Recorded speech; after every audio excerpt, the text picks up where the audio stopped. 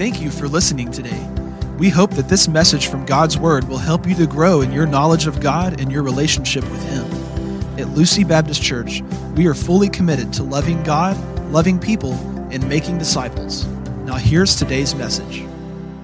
Our sermon text for today is going to be found in the book of Hebrews, chapter 10. We'll be considering verses 19 through 25.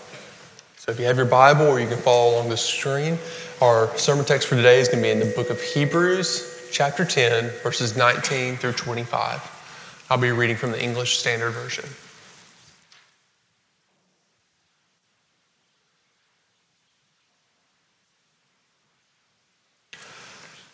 Therefore, brothers, since we have confidence to enter the holy places by the blood of Jesus, by the new and living way that He opened for us through the curtain, that is, through His flesh, and since we have a great priest over the house of God, let us draw near with a true heart in full assurance of faith, with our hearts sprinkled clean from an evil conscience and our bodies washed with pure water. Let us hold fast the confession of our hope without wavering, for He who promised is faithful. And let us consider how to stir up one another to love and good works, not neglecting to meet together, as is the habit of some, but encouraging one another, and all the more as you see the day drawing near. This is the word of God.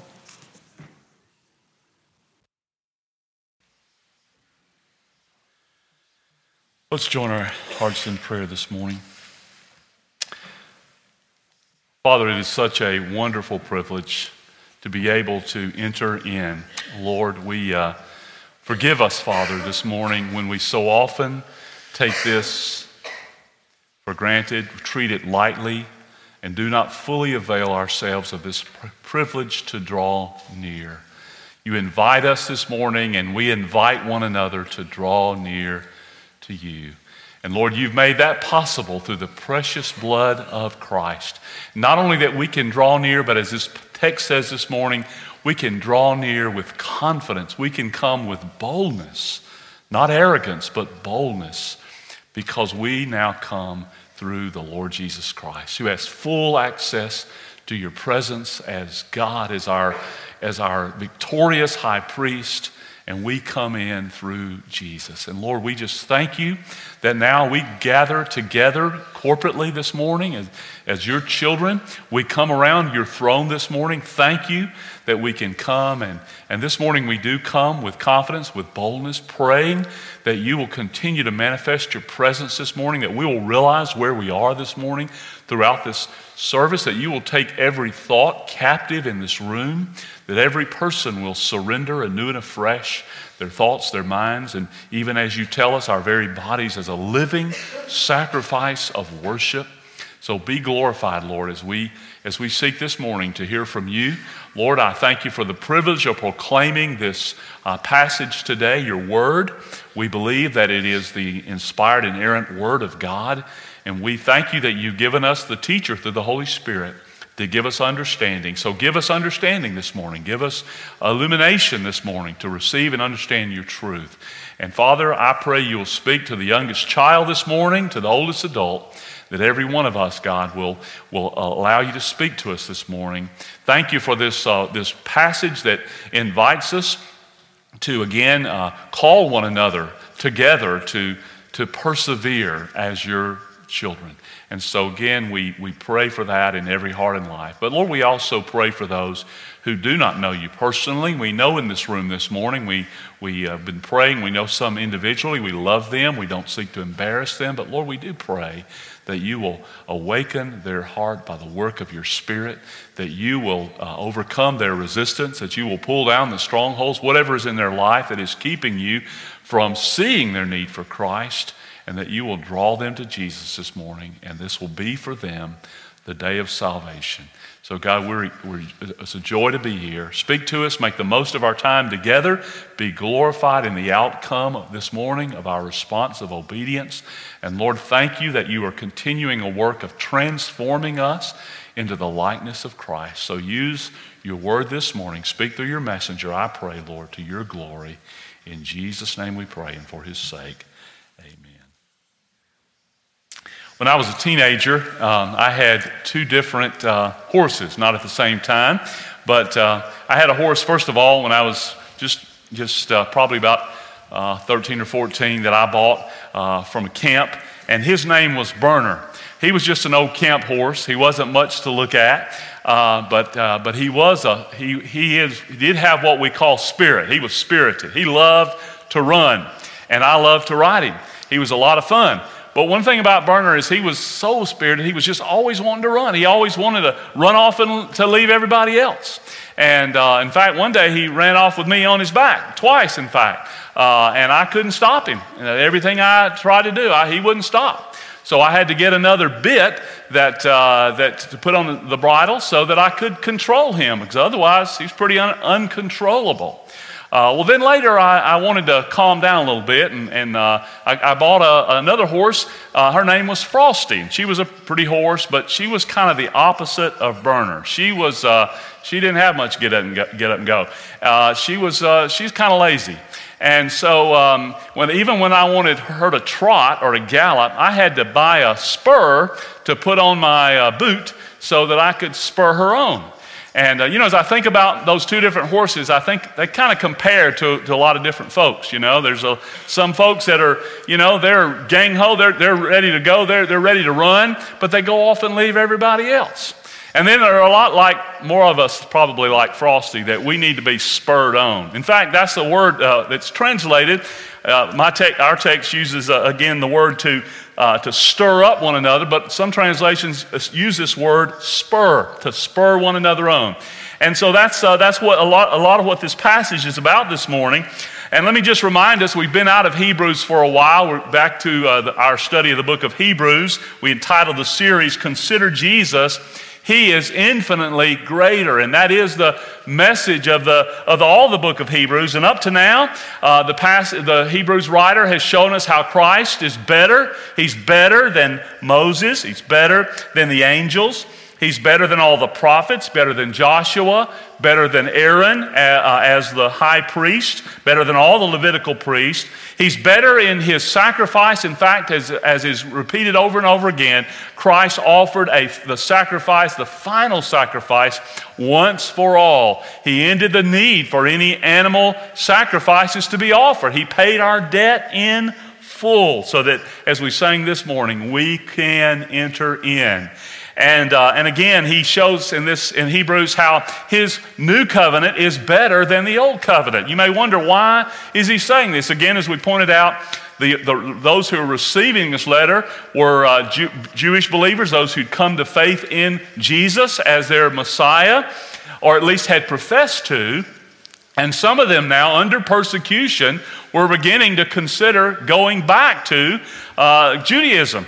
And so the writer is continuously showing them up to this point, again, how Jesus is superior, how he's better, and again, spurring them to continue on in their faith and in their race, in their relationship with Christ. That's all the way up through 10:18. But beginning in this passage this morning in 10:19 and continuing through the end of the book, the writer takes the truths that he's presented and shows, again, how Christ's superiority should spur us on to enduring faith, even in the face of trials, because these believers were undergoing and facing persecution and on an increasing level.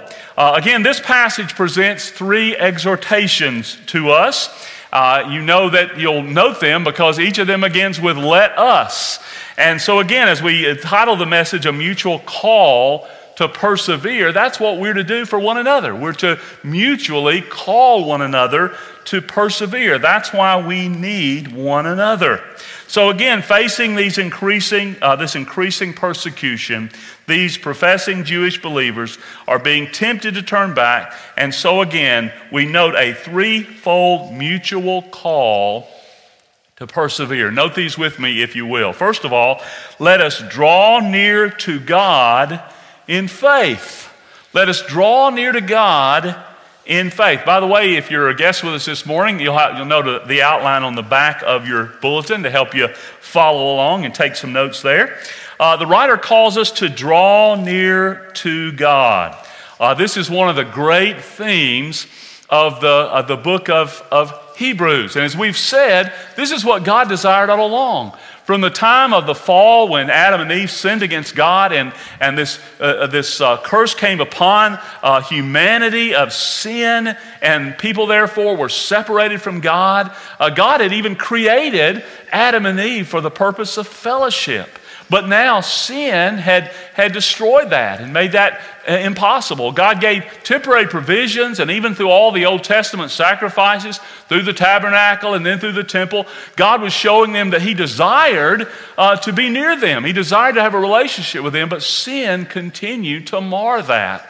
All of these things were pointing toward the day when Jesus would come and make it possible for us to draw near. And now on this side of the cross, on this side of the empty tomb, we're able to celebrate this wonderful truth of being able now through Christ to draw near. He said something very similar to that in Hebrews 4:16.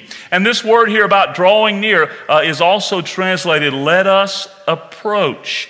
And again, think of this in light of, in the Old Testament, all the barriers that made it impossible. All of those things that even in the tabernacle, in the temple, they were all things that were saying, don't come any closer. You can't come any closer because of the holiness of God and the sinfulness of man. You can't come near.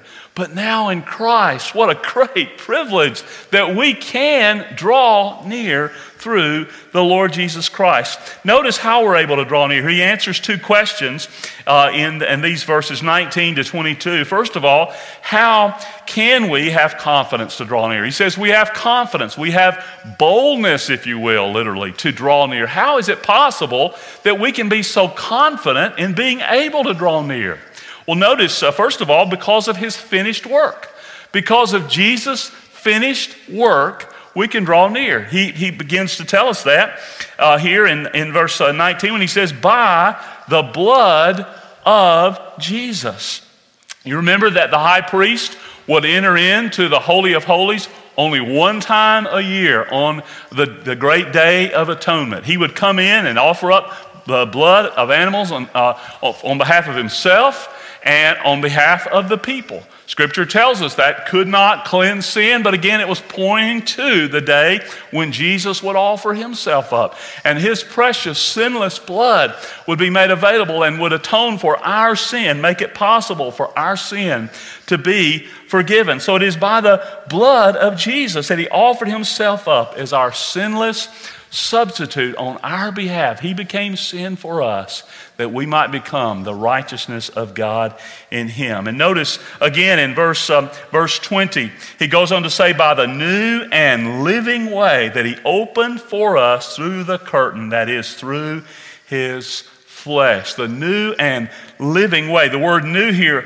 is only, this is the only time this word is used in the New Testament, and literally it means freshly slaughtered.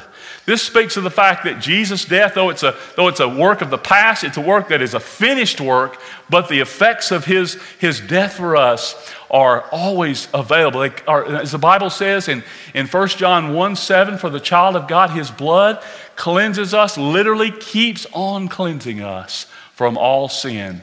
And so again, the word living, of course, speaks to the fact that his work is continuous as well. And He's alive. He rose again. He's a risen Savior. He's a living Savior. And again, He continues to intercede on our behalf. And again, we think of the Old Covenant. All of the Old Covenant was dead and could not bring life. Jesus, who is life, has provided His life and gives His life for us. Notice He opened this way for us through the curtain, through His flesh.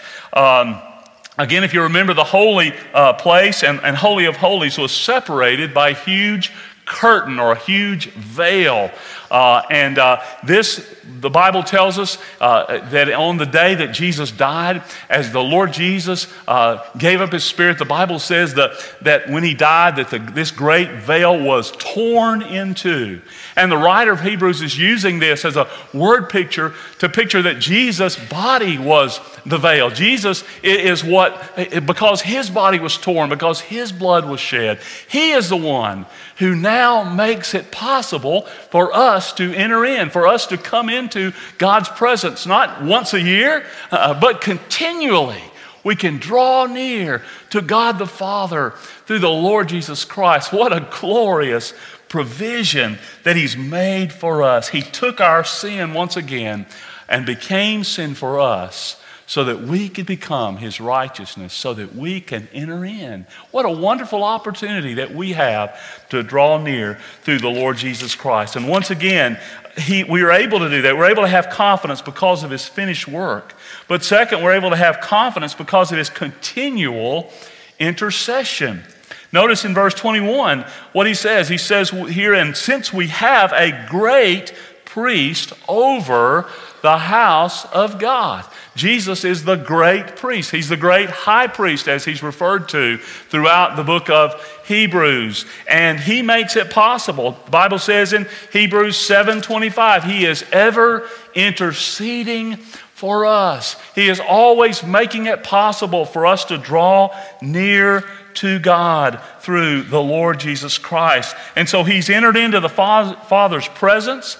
And listen, brothers and sisters, when we repent of our sin and place our faith and trust in Christ, not only does Christ come into us, but the Bible says we are now in Christ. And because Christ is able to draw near, we are then able to draw near. We draw near in Christ, through Christ. He brings us near to God, again, now and forever. That's why the Bible says, as believers, that we are now seated with Christ in heavenly places. You see, that's why we know and believe so strongly in the doctrine of eternal security as believers, because we're already with him. We're seated with him.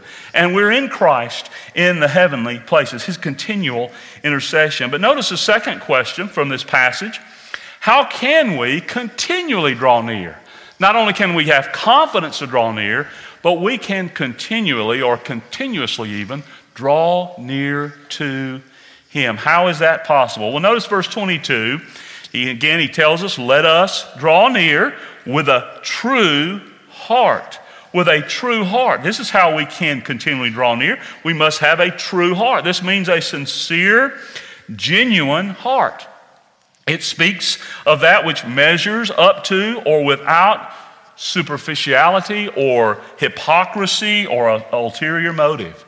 He says we come again. You say, how is that possible? Well, again, he makes that true for us. He's the one who transforms our heart and gives us a genuine heart. Secondly, we come in full assurance of faith. He's already said we can come confidently, but we can come with full assurance, confidence, assurance of faith. Fully persuaded is what this literally means. We come knowing that in faith we are completely accepted in the beloved. In the Ephesians passage says we are accepted in the beloved. We're accepted in the Lord Jesus Christ. You see, the only kind of righteousness that God the Father accepts is the righteousness of Jesus. And the Bible says when we are born again, as we turn from our sin, place our faith and trust in Jesus, he declares us righteous. He imputes us, or he gives to us the very righteousness of the Lord Jesus Christ. So when we are in Christ, God sees us in Christ. And that is how we are able to come near in full assurance of faith. His righteousness is now our righteousness. Let me ask a question. Whose righteousness are you trusting today?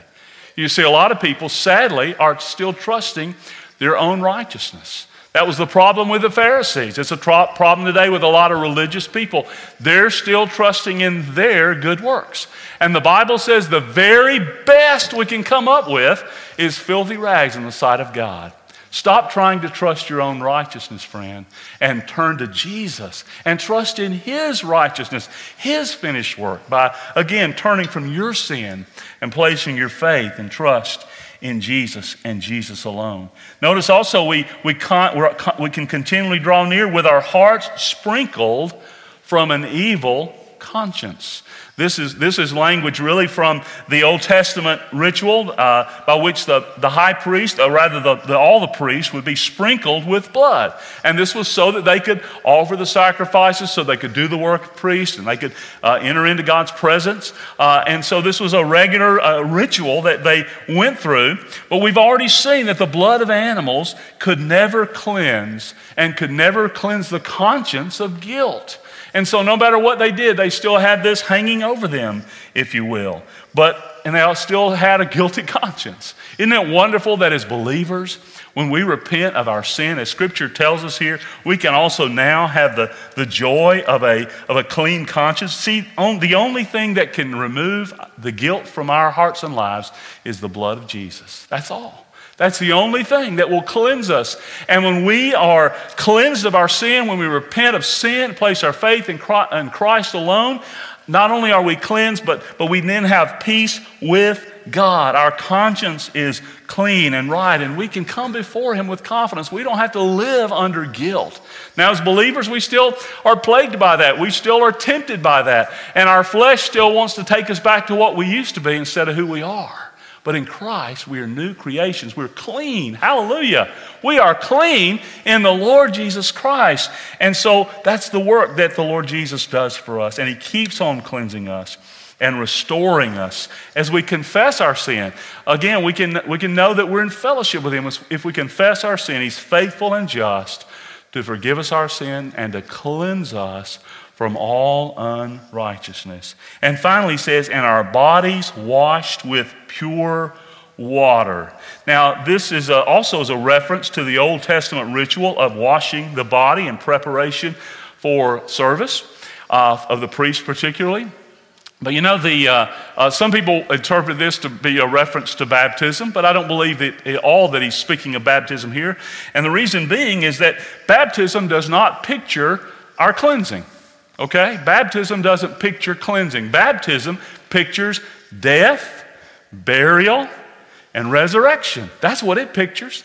The water is a watery grave. It doesn't do anything to wash our outward body. In fact, if it did, it wouldn't matter, okay? Because it's our relationship with Christ when we come to Christ. And it pictures what's happened to us inwardly. But again, he's speaking here again of what the priest would encounter in their preparation for service. So this has to do with personal holiness that is made possible by the Holy Spirit.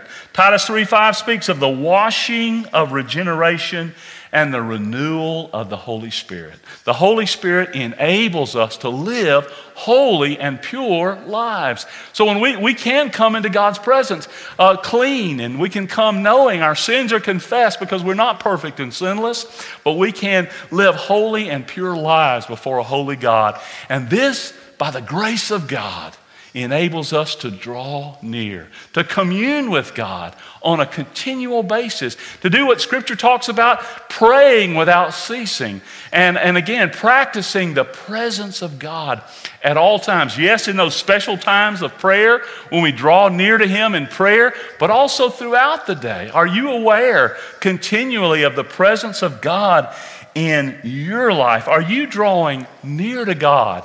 Are you communing with God?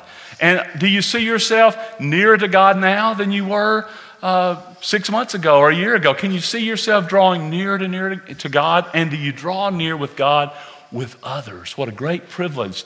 So God's inviting us to draw near to Him.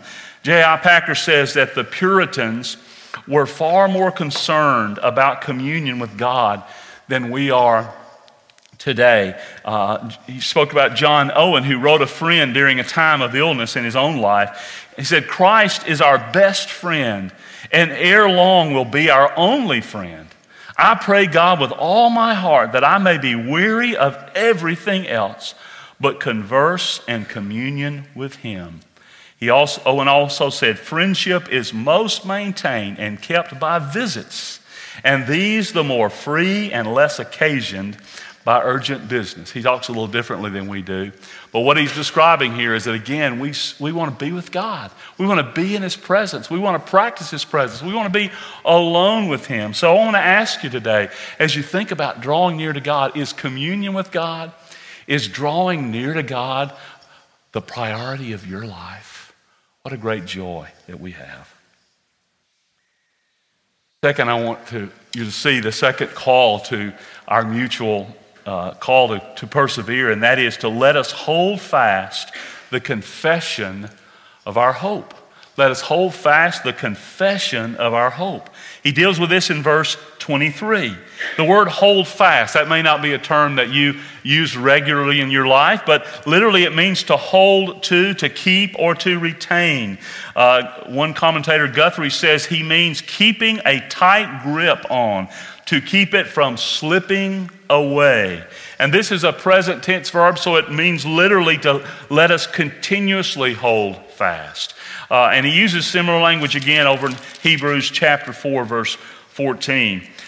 We are to continuously keep a tight grip on the confession of our hope. What do you think that means? Well, the confession, of course, is what we say. It's what we say when we come to Christ in repentance and faith, and even what we say as we're following Christ in baptism. We're confessing our hope in him.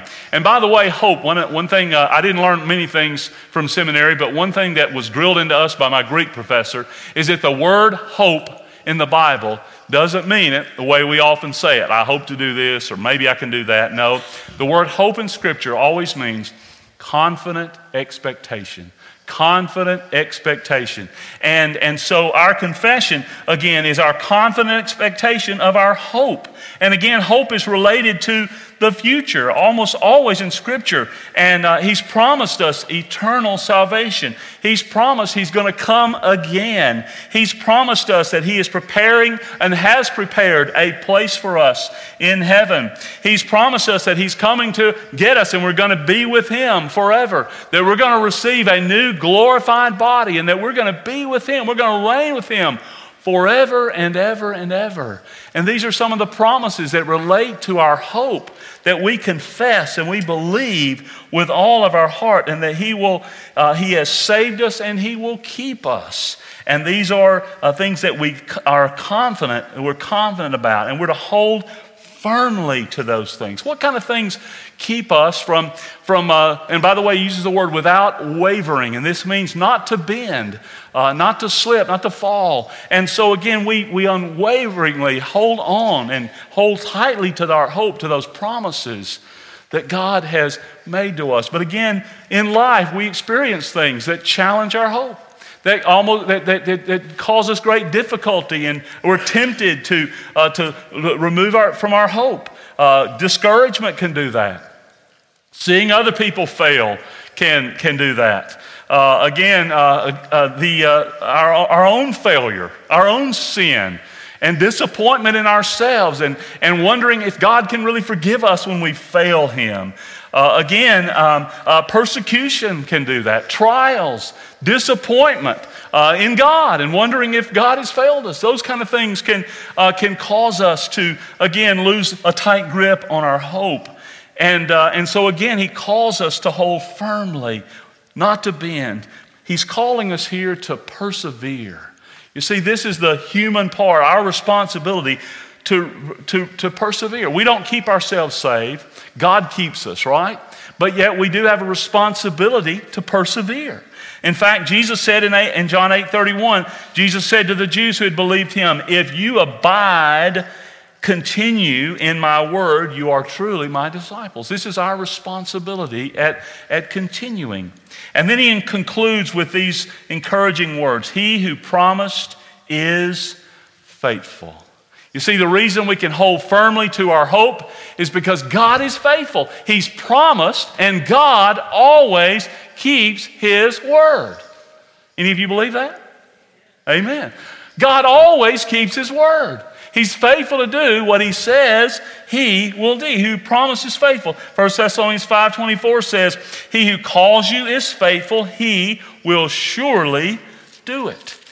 So again, Jesus, he speaks of our hope often here in this wonderful book of the Word of God. In fact, in Hebrews 6:19, the Bible says we have this, a sure and steadfast anchor of the soul, a hope that enters into the inner place behind the curtain where Jesus has gone as a forerunner on our behalf, having become a high priest forever after the order of Melchizedek. Jesus has entered, as we know, as we've sung this morning, into heaven, into the Holy of Holies. He's entered in as our forerunner. I understand the students had a message last night, perhaps, on this passage about Jesus being our forerunner. He's gone into the Holy of Holies. He's taken our anchor with him into the Holy of Holies, into God's presence. And Jesus is the anchor of our hope.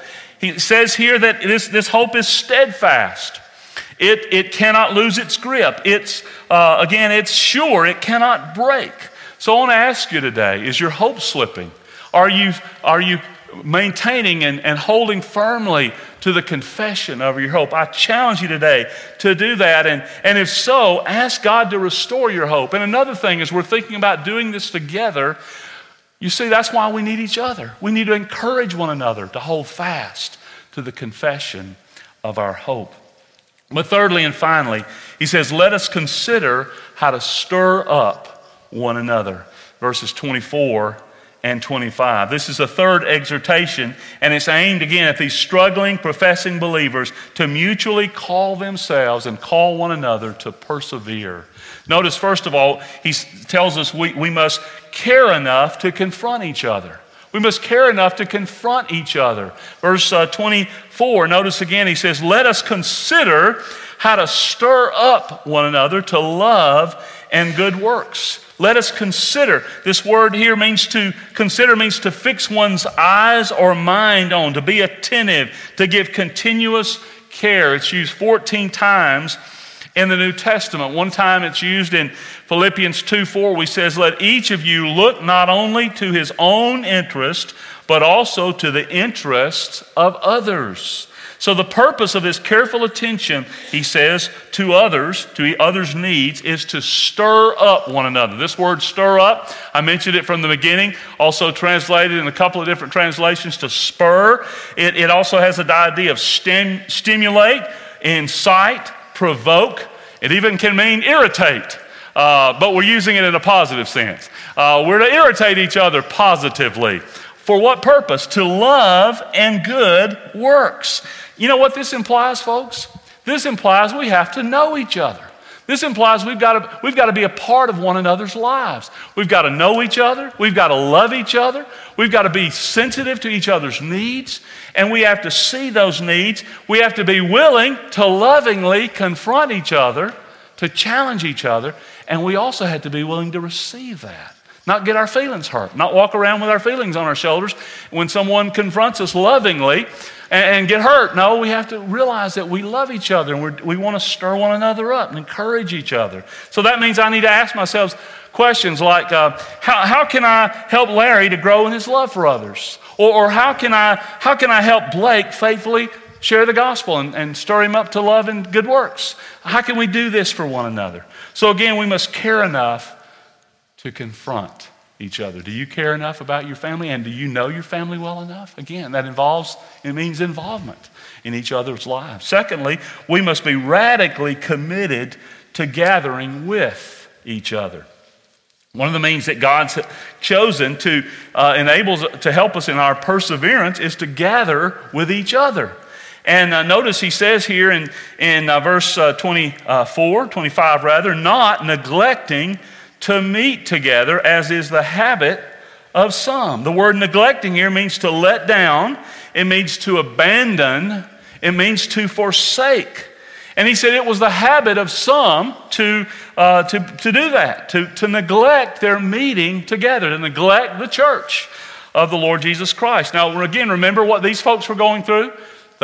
These folks were facing persecution. And so no doubt, some of them, as they began to experience persecution, they began to say, hey, if I'm a part of this church, if I'm gathering together, people know and they identify me with this church, they're going to bring greater persecution on me. You know, students, as you stand firm for Christ and you have a testimony of knowing Jesus as you're in your school or your community or wherever you are, then you identify with Jesus. And the Bible says the servant's not greater than his master. They persecuted Jesus, they'll persecute us. And so they begin to experience that persecution and say, wait a minute, I don't like this persecution. I don't want this. And so some of them begin to be in the habit of no longer meeting together with the church. And they begin to neglect the assembly. And again, the concern here is that it's not just dropping out of church. You see, we have such a sad, casual attitude about neglecting the church today.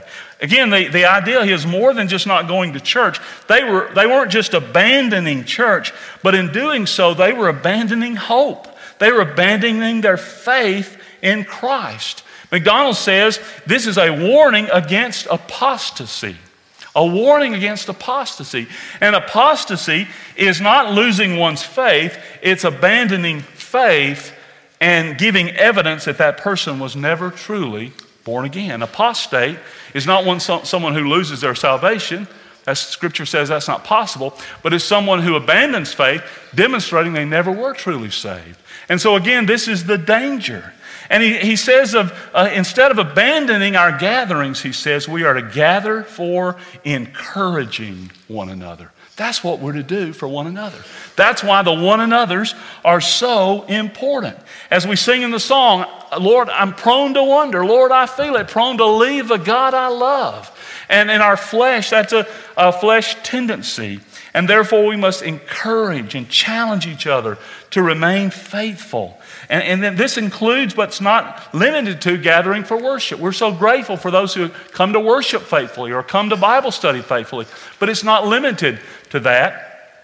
In fact, again, how can you stir up one another and think about and consider each other's needs if you don't really know each other, if you don't spend time together? And again, that's why we believe it's so important to be connected in building relationships with one another in community groups, in Sunday school classes, in gospel journey groups. I'm so excited about our gospel journey groups. And heard one of our ladies, Miss Faye, was telling me they had 6 in their gospel journey group the other night. Hallelujah. And some more joining. And I'm excited about those relationships as people are getting to know one another and are able to stir up one another to love and good works and to encourage one another. These are absolutely essential. But dear friend, and again, thank you for your faithfulness. But if all you do is come on Sunday morning, week after week, you're not really involved in the lives of one another. You're not really fulfilling what this passage says we are to do.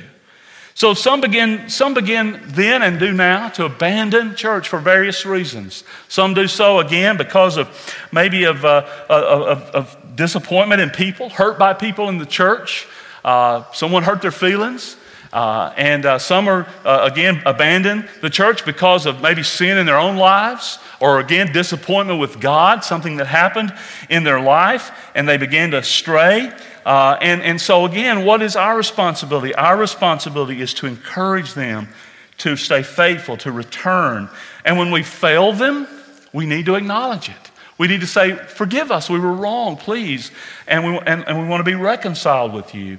But again, after continuing to seek to restore people, after repeated efforts and individually and corporately when there's an unwillingness to repent, then we are responsible for exercising church discipline and even to remove them from our membership. And again, I want to clarify, this is not to just purge our roles. This is not to get someone off so we don't have to deal with them anymore. No, the purpose always of discipline is restoration and repentance. That's always God's plan. Just as it was your plan as parents to discipline your children, or is your responsibility and plan in doing so. But it's to restore the person in a relationship with Christ and restore them in back to where they should be as an active member of the body of Christ if they truly know Christ. But notice he says we encourage because the day is drawing near. What is the day? The day in Scripture is when the Lord Jesus Christ comes. It's when he comes and again we stand before him. Some are going to stand before him ultimately to have their works judged as believers and be rewarded and enter in his presence. But however, others are going to stand before him as unbelievers. And therefore, they're going to be separated from him forever. So what is he saying to us? He is saying, draw near, the end is near. Hang on to the confession of your hope. The end is near. Again, he's saying, encourage one another. The end is near. We don't know when Jesus is coming. And if we do not avail of ourselves of the opportunity, then we lose that opportunity forever. We must, again, obey this challenge to persevere in the light of his imminent return. In an article on church discipline, Alex Duke said, imagine a attending church member arriving at Judgment Day and being told that eternal judgment awaits. He said, at this moment, how loving will that church seem who did nothing? Imagine him asking, why didn't you warn me? Why didn't you warn me? So again, he says removal now may be the most loving thing we can do for an unrepentant non-attender. If it warns him to avoid one day hearing Jesus' words, I never knew you. Depart from me, you workers of lawlessness.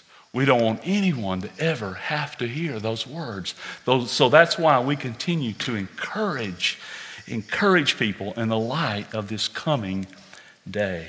I want to close by challenging you this morning in some ways that we can stir up one another, that we can encourage one another in the body of Christ in light of this passage. The first thing I want to challenge you, and by the way, these will be on the screen. The first thing is be committed to the total life of the church.